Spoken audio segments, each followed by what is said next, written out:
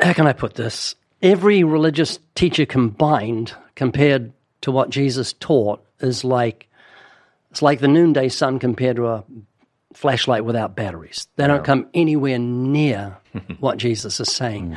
Never a man spoke like this man. Never a man said the things that this man spoke or said. Especially the Beatitudes. If you're seeking the way of salvation and you think these are 7 steps to heaven, you're going to find as you go through them, they go in the other direction because they condemn us. These are virtues of the Christian character. I got energy in my legs, tension in my throat. Energy in my legs, tension in my throat. Oh, mocker. Last day's mocker. That's what it is. What is this? What would you guys do without me to pick on? I'm trying to count how many times I've heard you say those phrases. Energy in my legs. What is that? Well, it's very common. Most people don't realize how common it is. Right across America, I think millions have got it. If you have sugar before you go to bed, you'll wake up about 2 hours later with a lot of energy in your legs. It drives you crazy. I can't remember what it's called. Rachel gets it. Yeah, my beloved wife has inherited it. 3 in the morning, I'll wake up, she's doing Just squats. full of energy. It's called Legergy. Yeah. I actually used to eat a candy bar before I preached, so it would hit when I was right in the middle of my sermon. Energy in my legs. I do push-ups. In the middle of your sermon? Yes, right in the middle. Between points 2 and 3, I have a 15 push-up break. Mark, you ever had energy in your legs? I don't even know what you guys are talking about. Yeah, look it up. It's one of the most miserable feelings. It's hard to explain. So but you've I've had it, yeah. and I had it for like a season, and then it stopped. Where your leg just starts. No. It's this like you feel like you're going to go crazy. Your legs just feel like they want to run 1,000 miles an hour. That's right? exactly. It's Yeah. like I get up most. it? I get up most night, and I work it out on my bike. It must have been sympathy. I've never felt energy it because for I'm Rachel. normal. Yeah. Yeah, what are you talking Energy about? in my legs. Okay, Ray, explain tension in. I got tension in my throat. Tension in my throat. Yeah, tension actually manifests often in your throat and down your chest, and a lot of people get that too. That all began with the grandkids, Ray. Well, when grandkids come around, we got these neat toys for them, and the second time they come around, we'd hidden all the toys because they were noisy toys. Never buy noisy toys for little kids. You really regret it, you know? Oh, yeah, the little things. And then, they'd like go to their toy box and move someone around, and then it'd hit a button. I got tension And in my that was fun for the first 1,000 times. Then you think, no, that's going. That toy is going. Speaking of toys that have obnoxious noise sounds, what do you have in front of you, Ray? This is a gift from Ken Ham because I raise chickens and Ken Ham mocks chickens, but chickens lay eggs. They're great things, and it's called a squeeze me for emotional support. I wish people could see it. The thing's got a vest on it. It's like they do on the dogs. Yeah, so Ken sent this to me as a gift, and every time I look at the face, I think of him. Ray, you used to have one, but you'd squeeze it and a big bubble would come out of its mouth? I think so, yeah. I used to use it at that Huntington one was Beach and glorious. talk about which came first, the chicken or the egg. And obviously the chicken came first, as the Bible says. There's no mystery about it whatsoever. Chickens are weird. No, they're not. Have you guys seen the naked chickens where Excuse they me? take Like that one right there? they take the feathers off? Like that one right there? This is a family program. Talk about nudity on here.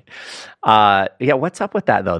I don't know if it's a certain breed or What do you mean the naked chickens? I don't know what you're talking about. You've never seen chickens where they take all their feathers off? I would We not eat watch them that. every night. Yeah, that's all of the chickens I eat for dinner have We no eat feathers. naked chickens every night. Is it the Chicken Boy program or what? Oh, What's boy. going on? We were in Georgia once, and we went by a chicken farm. It was pretty atrocious. Is this going to be a long story? very long? Yeah. So, Ray, you like your new comfort toy there? Yeah, it does give me comfort and emotional support. It helps me with my energy in my legs and my tension in my throat because I love this noise. I'm glad somebody does. Good.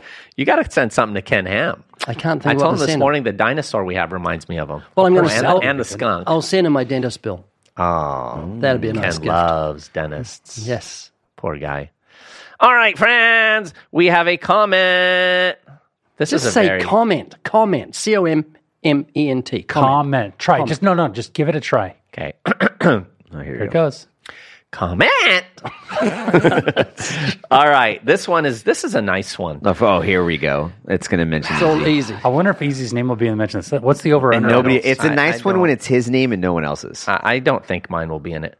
The choice of best host is easy. Easy is the best host. Easy's New Zealand impression is incredibly You're accurate. making this up. You wrote it yourself. No, I didn't. Well, he did. This is from Nelson DJO. Or zero. The choice of best host is easy. Easy's the best host. Easy's New Zealand impression is incredibly accurate. The podcast can be boring at times. The hosts never laugh. And if you'll buy that, I have some oceanfront property in Kansas to sell you. So all of it was a That was lie. there. That's was a funny. lie. That was actually funny. Oh, boy. I love on that. ya. Well, thank you anyway, Nelson. I'll Nelson, take that we should somehow as a frame that and compliment. put it on the wall here. Yeah, Mr. Mandela. we should. By the way, Frowns, shout out to my cool cousin, Tina. Yeah. Come on, Tina. guys. We had lunch Seriously, with Tina. Don't you feel like you've known Tina? Tina? Yeah, we got your name wrong, Tina. Sorry, Tina. But really, didn't you feel like you guys have known her great. like forever? Just so personable and Yeah, I was actually talking to my wife, and I said she seems like one where you just kind of crash on her couch. You're not worried that she's going to be standing over you, staring at you. That's nice. super cool. I texted super- Easy and I said she is now the 9th favorite Zwain I've ever read. Yeah. That's right. No, really, Sawaya. I love now Tina. Anderson. Love Tina. Yeah, Tina. Tina, we love you. Thanks for coming out and listening to the podcast and telling your friends about it and hanging out with us crazy guy. I mean, she put up with a lot. Four of us girl. at lunch. With poor She went Tina. straight to therapy after. Still in it.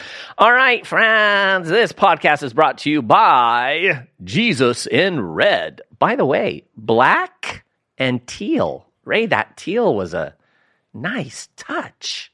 Well, the publishers did it. I didn't. Do It wasn't your idea? No. That's all they're doing. Yeah, the ladies like the teal. It's So you're nice. saying get the Jesus in teal, or Jesus in red in teal. in teal. Yeah, people ask for Jesus in red and black. Yeah. which is kind of weird. In teal or in black. You guys know I had a teal car Not back surprised. in the day? Toyota Tercel. So did I. Oh, a Tercel. What Did year you was have- it? No, My no, first yours car was a Mazda Tercel. Protege? Yours was green, Mark. No. I remember that thing. And you had a speaker put on it. I where you could did. Oh, What was that's your- what I used to you could- preach did to you people. really? Yeah, people. Bruce Cook and Robbie. Oh, Douglas that's is big on. bad. What was your guys' first cars? Hey, hang on. We've got to camp on this just for a second. Okay. What Mark did. What did you do, Mark, with your car? I had a intercom system put on it, so I could preach the gospel to people down at the beach. But it came in handy in other ways as well, because when people were going slow in front of me, I'd go, and it would pull up. I remember people pulling over because it was so loud. Now, since this is confession time, I just thought I would share that with Such you. a bad person, Mark. Yeah, I am. remember using it. I think this is ages ago. You were taking me to speak up in Big Bear, and I discovered the beauties of your intercom system. One of And my you first feel cars. powerful. Hey, get out of the way. Move. One of my first cars was is that it? That's it. Intercom No. Tercel. That's green, Mark. That's not. It's teal. Protege. My Tercel was teal. One of the first cars I drove. Two things that were interesting about it is the first thing is if you came to a complete stop, it would die. And often not turn on. So I wasn't a believer, but I'd go out on these dates and you'd come up to a red light and the girl's talking and you're just sweating please turn green, please turn green because you didn't want your car to stop. kidding me. But then the other thing too is the passenger side door. If you turned left hard enough, it would swing open. Wow. And so one time I didn't tell a What was cousin this, of mine. bro? Some jalopy? 100% it was a jalopy. Hoopty? Remember that song? Ma Hoopty. Yeah, my whip. So I had a cousin in the passenger side of my car, and I didn't tell him about the door, and I hit a hard left, and the door opened. He was like, "Ah!" He was freaking out. That's crazy. Good Yeah, times. my first Good car times. was a Mitsubishi Starion Turbo. A Starion. I loved it. It had a turbo button you'd hit. Kind of like the It had a Mazda. turbo button? Yeah. Really? I never heard that before. Yeah. Did anything happen with the turbo? Or just- Not He wrote really. turbo. I was a new believer. My And I son was did such that. a stickler on driving 55. And I told you guys, I had the sprayers in the back, the water sprayers for the windshield in the back, wiper. And I hit it a few times. I had to repent. But yeah, Mitsubishi Starion. What Nice. was yours, Mark? First car? I paid $200 for a 1982 Subaru GL, and it served me well. Subaru. Yeah. You don't strike me as a Subaru kind of dude. Yeah, I paid $200 for it. So, Which was a I'd lot take it. back then. Ray, you remember your first car? I had a horse. I was going to say horse and It was carriage. horse and carriage. We yes. would believe it, right? Yeah, no matter what I said, you'd go back to horse and carriage. So I'll go there straight away. You beat me to the punch. Do you remember your first car? Yes, Hillman. What? A Hillman? Literally a carriage. Is that a horse and buggy? No, like a mother's it's maiden Hillman. name. I think it was a Hillman. I can't remember what it was. Some but it had wheels and a New steering Zealand wheel brand. and doors and things like that. I loved Yeah, yeah. Was that All New right. Zealand? it. Yep. Yeah, when I better not say that. Jesus and red, Oh, thanks. That's really good. black and teal. Who's telling you this? It's Emil. So, Jesus in Red, friends, is a devotional by Ray Comfort. Jesus' words highlighted in red, short meditations, soul-searching questions, and inspiring prayers. Make sure to check it out along with the Evidence Study Bible, which my cousin Tina now has because she visited us at Regarding livingwaters.com. Jesus in red, it isn't really Jesus' words in red. It's only Jesus' words. Only Jesus' All words. the he said and all that's just taken out. We love to give things away. We love to give things away, and that's why we will do that every single day here on the Living Waters podcast. That's right, friends. We're giving away goodies for those of you who go to livingwaters.com/podcast and fill out the form. We are giving 10, believe it or not, 10 different people each week goodies from Living Waters, $100 value for each box. You'll get tracts and books and a podcast mug and all kinds of good things. So make sure to participate at livingwaters.com/podcast. And make sure to listen to the very end of the podcast where you will hear the announcement of the winners every week. Yeah. Just his words. Yeah. Oh, Yeah. His words. All right, friends, today we are going to talk about the Sermon on the Mount and do highlights from it. Now, Ray Comfort wanted to hit all 3 chapters, but we're only going to Oh, Revelation 21, verse 8. Come on, spit out the truth, do easy. only chapter This 5. All crazy. right. How could you say we're I going to talk about the know. highlights in the Sermon on the Mount? There's no highlights. The whole thing is a Yeah. highlight. That was pretty That's true. insane. So, what we're going to do, friends, is talk about chapter 5. We're going to get into the Beatitudes. I don't think we'll get out of the Beatitudes. I don't think we will either, but we'll try. And that means later on we could do another one and deal with other portions of the Sermon on the Mount. You seem very content about that. Yes. I am. I'm very excited about this. I know. That was pretty stupid of me. There to are suggest certain that. things I love in Scripture, but when it comes to the Sermon on the Mount, this is the greatest preacher that ever lived preaching the greatest sermon ever preached. Amen. God manifest in the flesh, and it's absolutely thrilling. What are you looking at, Spence? I'm looking at your notes so I can steal them. Yeah, so Jonathan Pennington said this. He said, Jesus' message in the sermon is that God is our Father who sees and cares about the heart, not just external righteous deeds and religion. I think that's a good way to sum it up. Getting to the heart, which Jesus did well. You know, I think sometimes as believers we get so accustomed to the things Jesus said and did, we kind of get desensitized to how radical they were in that time. I mean, he really was. It's become cliche and it's been used in wrong ways, but he really was a revolutionary in terms of his impact. But in a and sense, what he said. wasn't, because all he was doing is, according to Isaiah, magnifying the law and making it honorable. And when you magnify something, it's already there. You just make it more evident. Yeah. And what he's bringing out is the spiritual nature of the law, opening up the law to show us that God requires truth in the inward parts. And I absolutely love it when Jesus, seeing the multitudes, went up into a mountain. Moses went up a mountain. Jesus comes up the mountain to magnify the law. And when he was sat, his disciples came to him. Mm-hmm. And that's what every disciple does, come to sit at the feet of Jesus. And then he opened his mouth and taught them, and that seems like superfluity. Yeah. He opened his mouth. How can you teach without opening your mouth? Well, Jesus did by his very life. Without opening his mouth, we have the greatest example of godliness ever given. The etymology of superfluity is a hero made out of water. Seriously? That is terrible. Hang on. Tom Holland is a historian. He is. Holland. Isn't he? Spider-Man? Isn't that Spider-Man? Oh, there's probably a Tom Holland that's Spider-Man, but Tom Holland is also The famous a theologian, Spider-Man. historian, not a Moonlighting as a theologian. historian. Yeah. He's a historian. He's not a Christian, but he wrote a book called Dominion, about 1,100 pages, worth every read. It's really good. And his big argument in the book of Dominion, that Jesus' life, specifically the Sermon on the Mount, the Beatitudes, completely changed history for the better. And so many times people will say, oh yeah, Christianity was good in the sense that it brought in schools and hospitals and libraries. Yes, that is true. But Tom Holland's point is that he also changed the ethical value of the entire world, of Western civilization and Eastern civilization. Before, it was the strong should dominate the weak. You know, if you were an Anglo-Saxon walking around and you felt like in your heart of hearts you wanted to take over your neighbor's land and take their wives as yourself, that was considered the honorable thing to do. And then the Sermon on the Mount comes along, and this idea of loving your enemy, of the meek would be made strong, of caring for the poor, all of this stuff that we value now, right? That we value equality for minorities, as an example. All of these deeply Western and Eastern values come from Jesus, and specifically the Sermon on the Mount. That's good. Yeah, so let me set it up for us a little bit. You know, when we talk about the Mount, right? Well, what are we talking about? And we've been there in Israel. I've been on that Mount where Jesus gave that sermon, and what a beautiful view. I mean, Overlooking Galilee? Overlooking the Sea of Galilee. Yeah. It's in Israel, obviously, on what's called the Chorazim Plateau.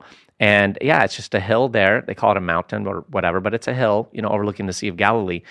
And we oftentimes hear the term Beatitudes, and I think sometimes, you know, we don't really capture the meaning of it. It's like, what's a Beatitude? So the word Beatitude means, this is a definition given in a dictionary. If you're extraordinarily happy, you might describe what you're feeling as beatitude. The noun beatitude refers to a state of great joy, being blessed, or at least feeling blessed, and it's often linked to a beatitude. Beatitude inherited its blessedness from the Latin word beatus, meaning both happy and blessed.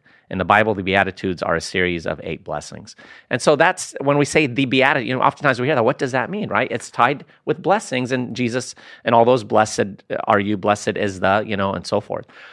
But before you even get into the Beatitudes, you have to recognize verse 1, who he's preaching to and why, and the fact that he's on a mount. Because there's a lot for us to be able to understand before you even get to those Beatitudes. And the fact that Jesus is preaching on a mountain outside of the city is very significant. That's often where people would start revolutions. And of course, we know that Jesus didn't start a revolution to overthrow Rome. Rather, he started a spiritual revolution. As a matter of fact, to use a biblical terminology, what he did is he was creating or ushering in a new covenant, which is going to come in his kingdom. And there's intentional parallels here between Jesus and Moses. It was Moses that went up on Mount Sinai. It's Jesus that goes up on the Sermon on the Mount. It's Moses that comes down with the 10 Commandments. It's Jesus that delivers the law to our hearts. Jeremiah 31 prophesies this when it says, look, the days are coming. This is the Lord's declaration when I will make a new covenant. This is referencing the Sermon on the Mount, and with the house of Israel and with the house of Judah. This one will not be like the covenant I made with their ancestors on the day I took them by the hand to lead them out of the land of Egypt. My covenant that they broke, even though I am their master, the Lord declares. Verse 33 in Jeremiah 31, instead, this is the covenant I will make with the house of Israel after those days, the Lord declares. I will put my teaching within them and write it on their hearts. I will be their God, and they will be my people. No longer will one teach his neighbor or his brother, saying, know the Lord, for they will all know me, from the least to the greatest. For I will forgive their iniquity, and again, not remember their sin. So Jeremiah is prophesying this moment, and he's basically saying there was Moses on Mount Sinai, but there will be a greater Moses, Jesus. And he's going to get up on the Sermon on the Mount, and he's going to embed God's commandments in this new covenant on our hearts. And just one other thing to say is that often people talk about the Sermon on the Mount as though it's an ethical teaching for society, or even you'll hear that it's like the private Christian life moral ethic. But because of that verse, he began to teach them, his disciples. He had onlookers. The rest of the world was listening, but this sermon is first and foremost to his disciples. This is an ethic for how to live in the church. Here's how one theologian puts it. What Jesus is saying is this: now that I'm here, God's new world is coming to birth. And once you realize that, you'll see that these are habits of heart which anticipate that new world here and now. These qualities, purity of heart, mercy, and so on, are not, so to speak, things you have to do to earn a reward or a payment, nor are they merely the rules of conduct laid down for the new converts to follow. They are, in themselves, the signs of life, the language of life, the life of new creation, the life of new covenant, the life which Jesus came to bring. That is the Sermon on the Mount. That's really good. Yeah, and you hit it, Oscar. Expositor's Bible commentary says, here Jesus stands at the height of his popularity. Although his ministry touched the masses, he saw the need to teach his disciples, those who especially wanted to attach themselves to him. Jesus takes a side to instruct. Wow. And so that's what we have here. It's a sermon where Jesus is speaking to those that were following him, to those that wanted to attach themselves to him.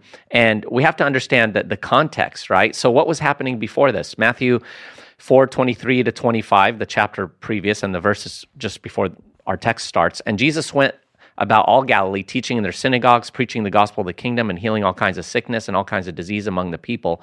Then his fame went throughout all Syria, and they brought to him all sick people who were afflicted with various diseases and torments, and those who were demon-possessed, epileptics, paralytics, and he healed them. Great multitudes followed him from Galilee and from Decapolis, Jerusalem, Judea, and beyond the Jordan. So that's the setup, right? Jesus was gaining popularity. He was healing people. People were following him. Now he goes, he calls his disciples, but then the masses come and people begin to listen.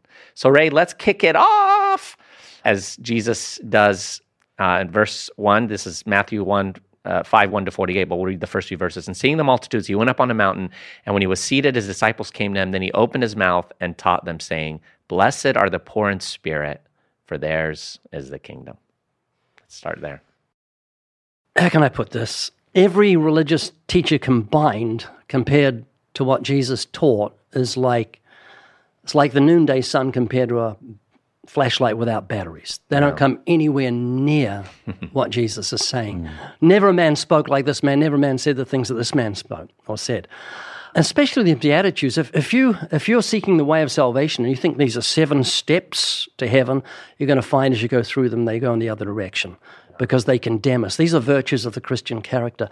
Do you know if you've had the experience, I'm sure you have, Easy, maybe Mark, if you point for a dog and say, over there, the dog will look at your finger. It's very frustrating because the dog doesn't know what you're doing. You're pointing. Dog, it's not my finger, it's what I'm pointing at. I want you to look in that direction. Well, the law is a finger pointing us to Jesus. The law is a schoolmaster to bring us to Christ, and yet the whole world looks at the finger and misses the message.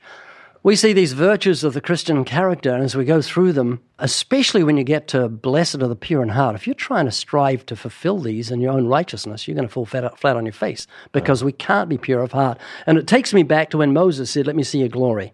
The only way you can stand in God's glory is to be pure of heart, because his wrath will come upon you because of his goodness, because of his holiness, his righteousness.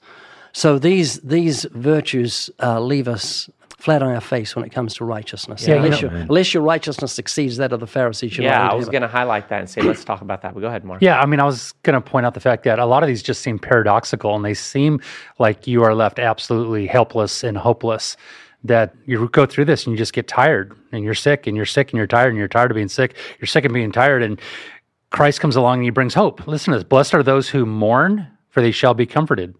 Blessed are those who hunger and thirst for righteousness, for they shall be satisfied, or they shall be full, as one translation puts it. The way up is down. If you want to be first, then you're actually last. If you want to be great, you must be a servant. And it's the way that Jesus taught that caught the attention of the people. And continually, we would see Jesus and his disciples having a conversation, and the disciples kind of left scratching their head.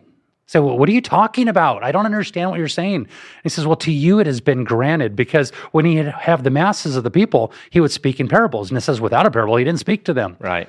They were left confused. Having eyes to see, they couldn't see, and having ears to hear, they could not hear. And then when they were alone, he explained all things to them. And then the disciples came along and they said, look, now you're speaking plainly to us.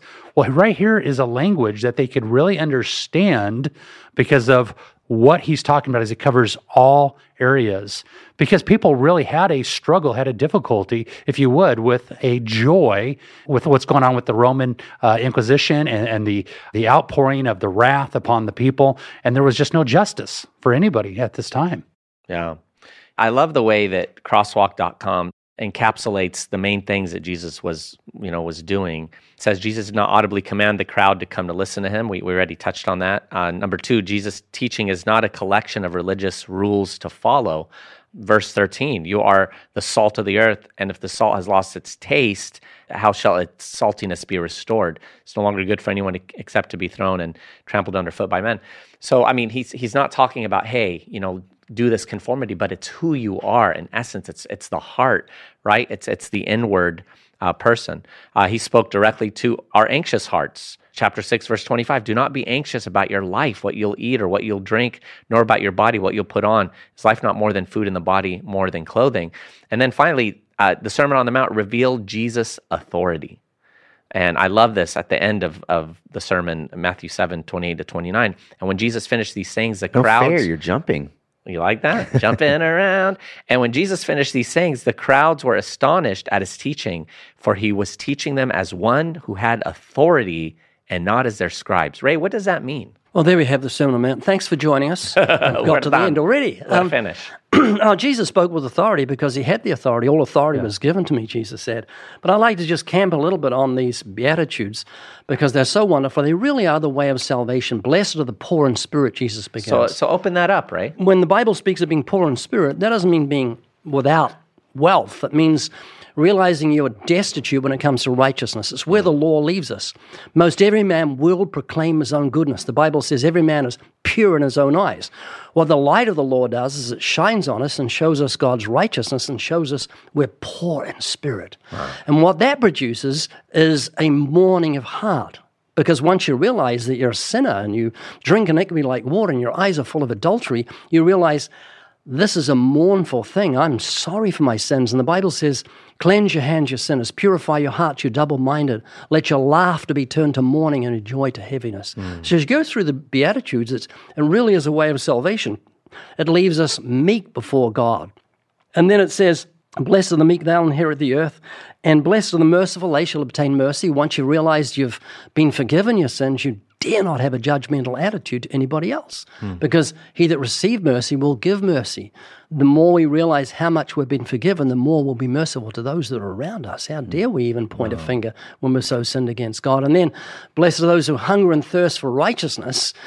I never thirsted for righteousness before I understood the requirements of the law. I had as much desire for the word righteousness as a 4-year-old boy has for the word bath. It didn't enter my vocabulary, righteousness. All I was interested in was self-indulgence. But when I saw what the law required, that God requires truth in the inward parts, then I began to say, what should I do to be made right? I began to thirst for righteousness for the first time in my life. And that's what a Christian is, someone who thirsts for that which is right. Continually, it's a virtue of his character. Let me just say real quick, Oscar, before you jump in there and rudely interrupt Ray. Ray, I haven't seen you this excited about a subject as now. I mean, this is like, you got energy in your legs? These are the words of Jesus. But I love it. Yeah, these are the words of Jesus. This is our Lord and Savior. Amen. And this is God manifest in the flesh. I mean, you think... We've got such a poor image of God until we realize, and I love pointing to thunder and lightning. Yeah. He's the creator of lightning, and this was God manifest in the flesh. And if we knew that this was going to happen before it happened, we'd say, what will he say? What will he talk like? Wow. My words are spirit, they are life. And so to have these written down for us, I mean, you think, how did this happen? Yeah. Was Matthew sitting there at the Sermon on the Mount writing, saying, Jesus, can you slow down a minute? I can't catch up. Right. I'm trying to write this down for people in future centuries. No. This is all God-inspired. Amen. All Scripture is given by inspiration of God. So we're so blessed to have these words of Jesus, and they're so rich. Yeah, and the Spirit bringing, as Jesus said, he would bring to remembrance all that he taught them. Yes. It's important for us to remember that when it comes to inspiration. translation. It wasn't just like, oh, let's try to remember. Like Luke and Matthew are comparing notes because they both record the Sermon on the Mount. Yeah, and so, but it was Spirit inspired, because the Spirit brought those things back to remembrance. And the other thought is, people say there's no proof that Jesus existed. Okay, tell me who said these words, and I'll fall at his feet and call him Lord. I'll worship him because of what he said. That's also just an ignorant statement. There is absolutely proof that Jesus existed. Of course. Well, let me just point out that there are at least 5 different ways that you could understand the Beatitudes. There is the Catholic view of the two-tier Christian. There's the Lutheran view of the law to prepare for the gospel. There's the Calvinist view that it's a mandate for the state. There's the liberal view, which is social optimism. And then there's the dispensationalist view, which is an interim ethic. But one thing that's common amongst all 5 of those ways in which we understand the Beatitudes, depending on what denomination or what history of Christianity that you align yourselves in, maybe you may identify with one over the other. Here's the one thing that's common amongst all 5, though, is all 5 scholars and theologians in those fields recognize the already but not yet aspect of the Beatitudes, that they are intending to usher in this new kind of what I've heard called an inverted kingdom. The kingdom of man lift up the powerful and the rich. The kingdom of God lift up the poor. One thing that's really interesting as I was preparing last night, I texted you guys like at 11 o'clock at night because I was reading the Beatitudes, and then I pulled up my commentary, and I didn't go to bed until 1. Thanks, Easy, for picking them out. But one thing that struck out as interesting to me that I never really thought about before is that a commentator pointed out that in Matthew's Beatitudes, he says, "Blessed are the poor in spirit." In Luke's Beatitudes, he says, "Blessed are the poor," period. And so he says there's been debate. Was it poor in spirit or was it financially poor? And this commentator pointed out that there is an intentional mystery that God, through the Holy Spirit and his way of inspiring this divine writing, left. In other words, what he points out is that nobody is safe as they look at the Sermon on the Mount. So the poor would be rich in spirit because their poverty draws them to their need for Christ. The rich would be poor in spirit because they, in their own minds, think that they have everything that they could ever need.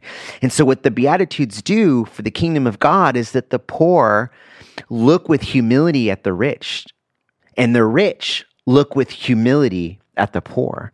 You see, he's equalizing all of us in this new inverted kingdom. And by inverted, of course, what scholars and theologians would say is, as I alluded to before, we prioritize so many different things as human beings. We gravitate towards our friends that drive Teslas and buy $1 million homes. Well, if you're in Orange County, everyone's buying $1 million home.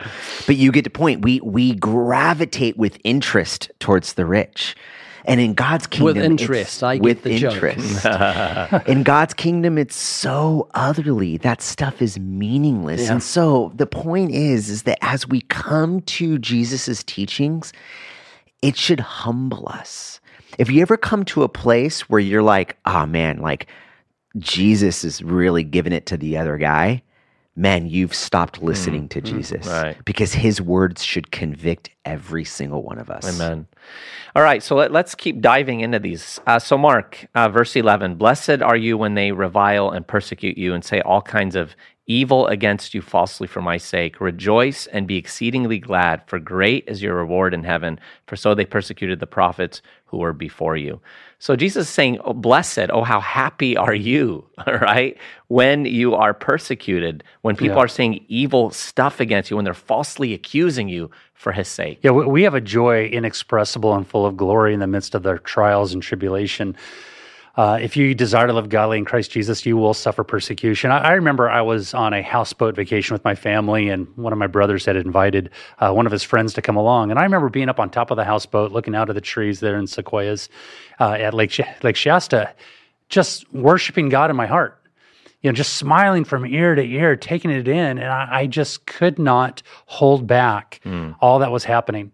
And I remember he came up behind me and he pushed me in the back and he goes, "Stop it, just stop it." And I wasn't saying a word. I did not say a word, but I just couldn't hold it back. And it reminds me again when I was at an Angel game with a different brother, my brother Mike. Baseball, is it? Baseball. Oh. Oh. ball, and my brother's friend was behind me, sitting there. And during the innings, he would lean up into my ear and he would say, there is no God. What? And I go, okay, all right. He's all, Seriously? yeah. And he'd say, Jesus never existed. Wow. And he'd have these little comments, and I'd look back at him and I'd go, okay. All right. And then midway through the game, he pushes me in the back and he goes, will you just stop being so happy? He didn't know what to say. I wasn't bringing a rebuttal to what was going on. And then he goes, can't you see I want what you've got? Whoa. And he blames me. That's as far as it went. He So didn't you want were sitting in the good seats. I was sitting in the good. So he wanted my seat. Can't you see I want your seat? I think he was just shocked that somebody was happy watching a baseball game. Amen to that. They throw around balloons. I remember boy. that when I went to one. I just upset half our listeners. Baseball. You know, I was at. I had the chance to officiate my brother's wedding when he gotten remarried. And, this friend was at the wedding, and he was just avoiding me. And his wife came up to me and said, you know, so-and-so blames you for the condition of his son. What? And I said, what do you mean? He's all, well, his son is a pastor now. He goes, you shared the gospel with him on the Huntington Beach Pier. I'm thinking, I don't even remember this. No way. But apparently it left an impact on this boy who ended up becoming a missionary and then became a pastor. And he's a local pastor in Huntington Beach. But that's the idea, right? That we get persecuted for just being a Christian, for wanting to stand up for righteousness and wholesome, to turn a deaf ear when somebody says an off-color joke, or leaving the room if they're wanting to go down a route or watch something that shouldn't be watched in my eyes. You know, you're going to be persecuted for his namesake, and we can rejoice in the midst of it. And it be makes no sense. exceedingly glad. That's right. And leap for joy. So, Ray, touch on that. You actually do that. Yeah, it's not very impressive because I can't get that high. But yeah, I noticed that when Jesus said in Luke, he added leap for joy. So I thought, I'm going to do that when I'm persecuted. And when I heard of something horrible that I was supposedly done, and I read last night, some guy in the comment section on a YouTube channel says, we both know that you're one of those, what's the name of that? Squishy ball. Yeah, that squishy ball. Anyway, he said that it was something that I just wasn't. And I said, absolutely not. But people just make up lies and spread them around. And this lie spread around, and it was just a horrible, horrible thing that I supposedly done. I thought, I'm going to my office and I'm just going to leap for joy. And I did. I leapt off the ground about 5 feet. And That's a lie. Okay, 5 inches. But as Also I a hit lie. the ground, I've mentioned this before. Don't you say it's a lie. I can do 5 inches. I will challenge you to do 5 inches. 5 inches. I can jump half my height. And as I hit the ground, the door opened and someone said, just gave the ministry $20,000. And I thought, man, I wish I jumped higher. But yeah, God says he'll reward you openly if you honor him. And so honor him in that way. And I often say to people, you're going through a tough time, someone's persecuting you, go somewhere and leap for joy, because that's evidence of your faith. Freemasonry. Oh, Freemason. That's what we both know. You and I both know you're a Freemason. I said, I've never been to don't even know what it is, really. What are you talking You're a about? Freemason. The stoneworker. Illuminati Oh, that's member. right, yeah. Well, let me just say, because it's important for us to recognize that we have listeners all over the world. And we have listeners in places like Pakistan and, in the Middle East and Asia who really know what it's like to be persecuted.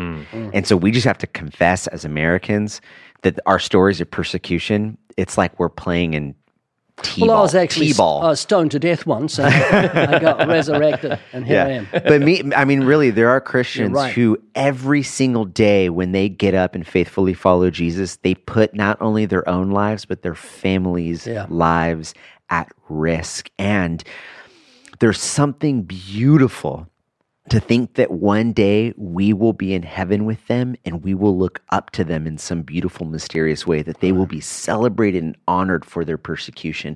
I think when the scriptures tell us to leap for joy, it's with that eternal mindset to know that there is some special, unique blessing, some special, unique reward to all of those Christians whose lives have been taken because of their faith in Jesus. Yeah. Speaking of that, I wonder what the Apostle Paul's body must have looked like. How many times was he whipped?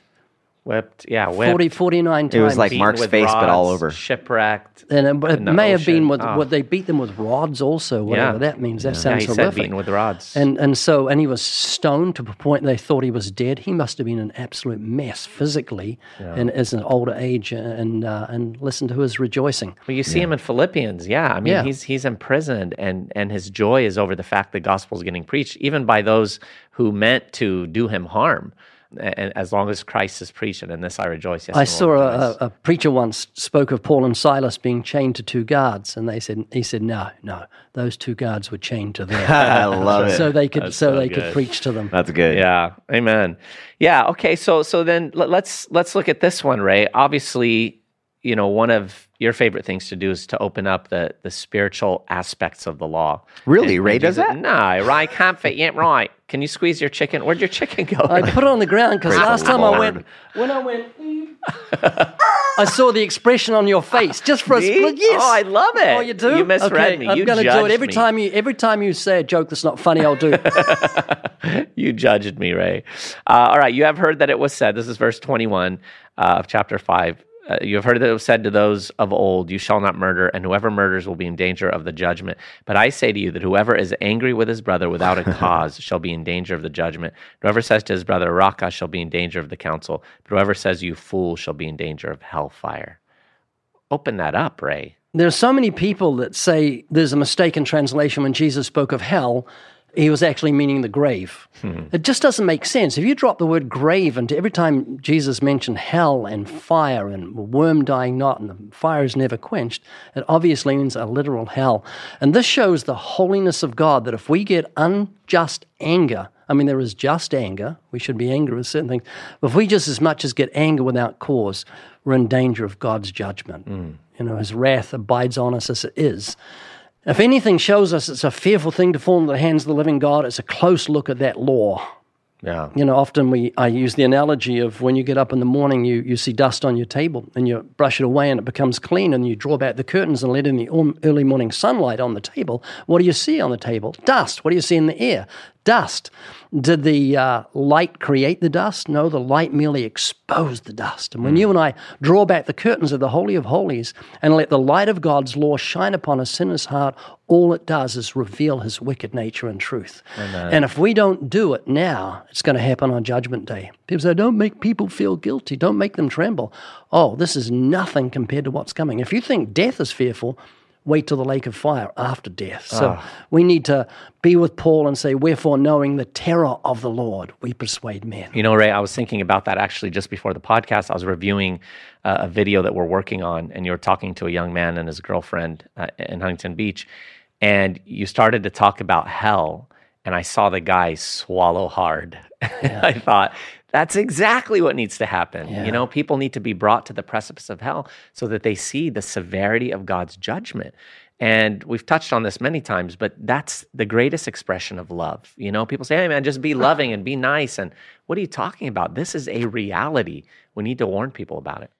Going back to where we started, which is that the Sermon on the Mount is first and foremost for the church. And I just... This is one of those sections in Scripture that gives me pause, because all throughout life we care so deeply about behavior modification. We raise our kids to behave well. We want to behave well. We can put on this facade that we are well behaved, and then here's Jesus talking to his followers who likely are behaving well, who aren't murderers, and now he's telling them that breaking the law has everything to do with their hearts towards their neighbors. And the emphasis on this do not murder is your disposition towards the people who you don't get along with, the people who are opposed to you, the people that you've never met. And so I think to myself, like a year or so ago, we were in a meeting and I made a joke about a politician that I don't agree with. And I drove home that day and I was just so convicted because it was this verse. It was this verse that convicted me, because ultimately, every single person we see on TV, on the news, every single person that takes a breath is an image bearer of God. And when we hate, when we speak out against them, when we ultimately, it's similar to blasphemy in the name of God, because what he is saying to us, what Jesus wants us to see, is that When we hate our neighbor, it's hating the God-imaging quality that they have, right? And everyone, fallen or Christian, we all are image bearers in God. And so this verse should really stop and give us pause, because ultimately, I heard it explained like an iceberg. We see the behaviors that we do, but God sees everything under the water. Christians included. All of our motivations, he is seeing that. And this one really just gives me pause and humility as I go out there and I preach the gospel to other people. And one of the things that I love too is that while we fall short of loving our enemies, God did not fall short of loving his enemies. Right. That while we murder, it's Jesus that chooses to die on the cross for us, so that every single time we as Christians have some sort of anger or frustration or hatred towards another person, God has already forgiven us, which is also a reminder that the gospel is not the door that gets us into Christianity. It's the thing that sustains us every single day. The Christian needs the grace of God today. I need the grace of the God today just as much as I needed it the day God saved me. Amen. Amen. Good stuff, Oscar. Easy. All right. Just one thought before we wrap up. Yeah. When people say to me, I've never hated anyone, I say, you've never driven LA freeway. Amen. But seriously, that's when you find what your heart's really like, Yeah. when some guy cuts you off at 70 miles, 65 miles an hour, whatever it's supposed to be. And that's when you feel that hatred arise in your heart and you realize, there go I, but for the grace of God. We're sinners by nature. Amen. Yeah, and Mark, we can't, end without hitting this one that has ruined many a man's life. You've heard that it was said to those of old, you shall not commit adultery. But I say to you, whoever looks at a woman to lust for her has already committed adultery with her in his heart. Yeah, it seems to be one of the go-to scriptures we can share, especially down here in Southern California, especially down at the beach. Right, because looking with lust is a terrible thing, because it does lead to actions. You sow that thought, you're going to reap an action. It is something that affects not just men, but women as well. That's why we need to guard our hearts and guard our minds. And the point that Jesus is making here is not only does he see the things that you do, but the things that you meditate and you think upon. Every failure that we hear about, it really starts with 1,000 private failings. Starts with the mind, starts in the heart. That's good. And Ray, we have to hit this one, the grand finale, verses 38 to 42. You have heard it was said, an eye for an eye and a tooth for a tooth. But I say to you, not to resist an evil person, but whoever slaps you on your right cheek, turn the other to him also. If anyone wants to sue you and take away your tunic, let him have your cloak also. And whoever compels you to go 1 mile, go with him 2. Give to him who asks of you, and from him who wants to borrow from you, do not turn away. I mean, talk about counter to human intuition, How can we ever just end on that? A quick summary, Jesus said this. It's just so deep and so powerful and so radical. Love your enemies, do good to those that despitefully use you. It's so contrary to human thinking. Someone slaps on my face, I'm going to slap them back. The Bible says, avenge not yourself, vengeance belongs to the Lord. And the principle of Christianity is if you come up and punch me in the face and I don't punch you back, it's only because I'm committing myself to him who judges righteously. Wow. And God knows if this guy needs a punch or not. And when God does a punch, he'll do it properly. So I just give it all to the Lord. And so it's not a matter of being weak. It's a matter of just trusting God in the situation. Let me just say really quickly, this is another indication of this new ethic in God's kingdom that's so utterly different. And historians will point out that this whole turn the other cheek was absolutely revolutionary. That even in the Old Testament, when it says eye for an eye, tooth for the tooth, that was revolutionary, because back then, retaliation meant you take twice the portion. If someone took an eye, you would take 2 eyes. And so this is within a court of law. It's talking about not personal retribution. Both. Really? Pre-Old Testament, it was personal retribution. If somebody stole one of your lambs, you'd go steal 2 of theirs. And then the Old Testament comes along and it says eye for an eye. And so it says equal justice for equal justice. Right. And then Jesus comes along and takes it a step further and says, no, turn the other cheek. In other words, allow me to repay the debt. Allow me to take care of the thing that's been taken away from you. Basically what he's saying is that God is the God of justice. God is the one that will bring retribution and justify you and others. So that's the first thing, is just, again, this new ethic in this new kingdom. And then the go the extra mile aspect. Back then, a Roman soldier had control over your day. So in other words, if you were on your way to work, and I'm using American metaphors here, but if you're on your way to work and a Roman soldier was like, hey, I've been carrying my shield and my armor and my sword for miles. I don't want to carry it anymore. You, Jew, hold this stuff and walk with me until I, make it up this hill. You would have to do that. And it was so disrespectful, dishonorable, it would disrupt your day completely. But by law, you had to do that. And the Jews hated this aspect because they were being controlled by Roman centurions. Yeah. And Jesus comes along and says, don't just carry it up the hill. When you get up the hill, ask him, can I take it the rest of the way for you? And it's this new ethic that transformed the world and brought Christianity to Rome. It's on the backbone of that kind of virtue that we need to bring the gospel into the world, one of serving and loving and sacrificing and forgiving. Yeah. That's so true. It's not just a matter of walking an extra mile because you want to be kind, but you want to reach this person with the gospel. Yeah. Amen. And I mean, look at how Jesus tied this to the Lord, right? You have heard that it was said, you shall love your neighbor and hate your enemy. But I say to you, love your enemies, bless those who curse you, do good to those who hate you, and pray for those who spitefully use you and persecute you, that you may be sons of your Father in heaven. And then he connects it. For he makes his sun rise on the evil and on the good, and sends rain on the just and on the unjust. For if you love those who love you, what reward have you? Do not even the tax collectors do the same? And, it goes on from there. But following in the footsteps of our God. When you think of Ephesians 5, 1-7, therefore be imitators of God as dear children, and walk in love as Christ also loved us and gave himself for us. And so, again, Christ was manifesting the heart of the Father. If you've seen me, you've seen the Father. Have I been among you so long that you don't know, right? He reflects the heart of the Father. He shows us who God is, what God is like, and opens up to us in revolutionary ways the truths that we're always really reticent within. Love your neighbor as yourself. Love the Lord your God with all your heart, mind, soul, and strength. It's the opening up of those and the expounding of those beautiful truths. Amen. Oh, how in the world did I think we could do the whole Sermon on the Mount? Look at this. We've gone more than we usually go anyway. And we even jumped from a lot of stuff that we could have camped on so many verses. Yeah, so much there, friends. Well, I hope you've been encouraged as I have been. I hope you'll dig deep. A part of what we do here on the podcast is whet your appetite, right? We can only do so much in the 45 or so minutes that we usually do. 51. 51 today. You can go deeper.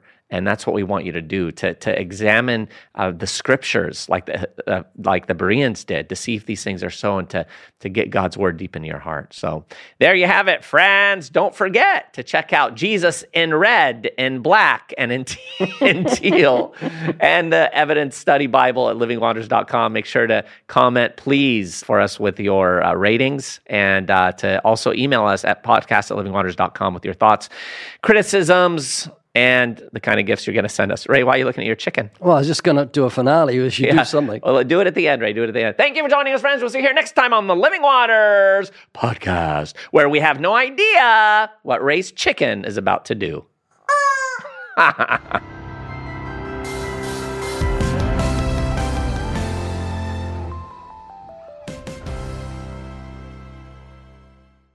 Winners, winners, winners. That's you, friends. Those of you who I'm about to announce are the winners of this week's podcast giveaway on the Living Waters podcast.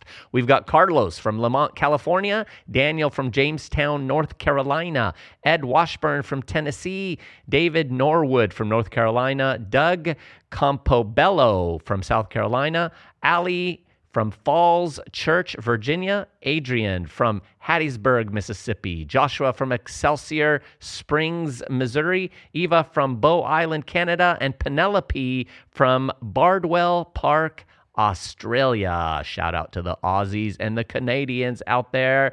Friends, you can get this too. Those of you who are listening, just share the word and sign up for the Living Waters podcast.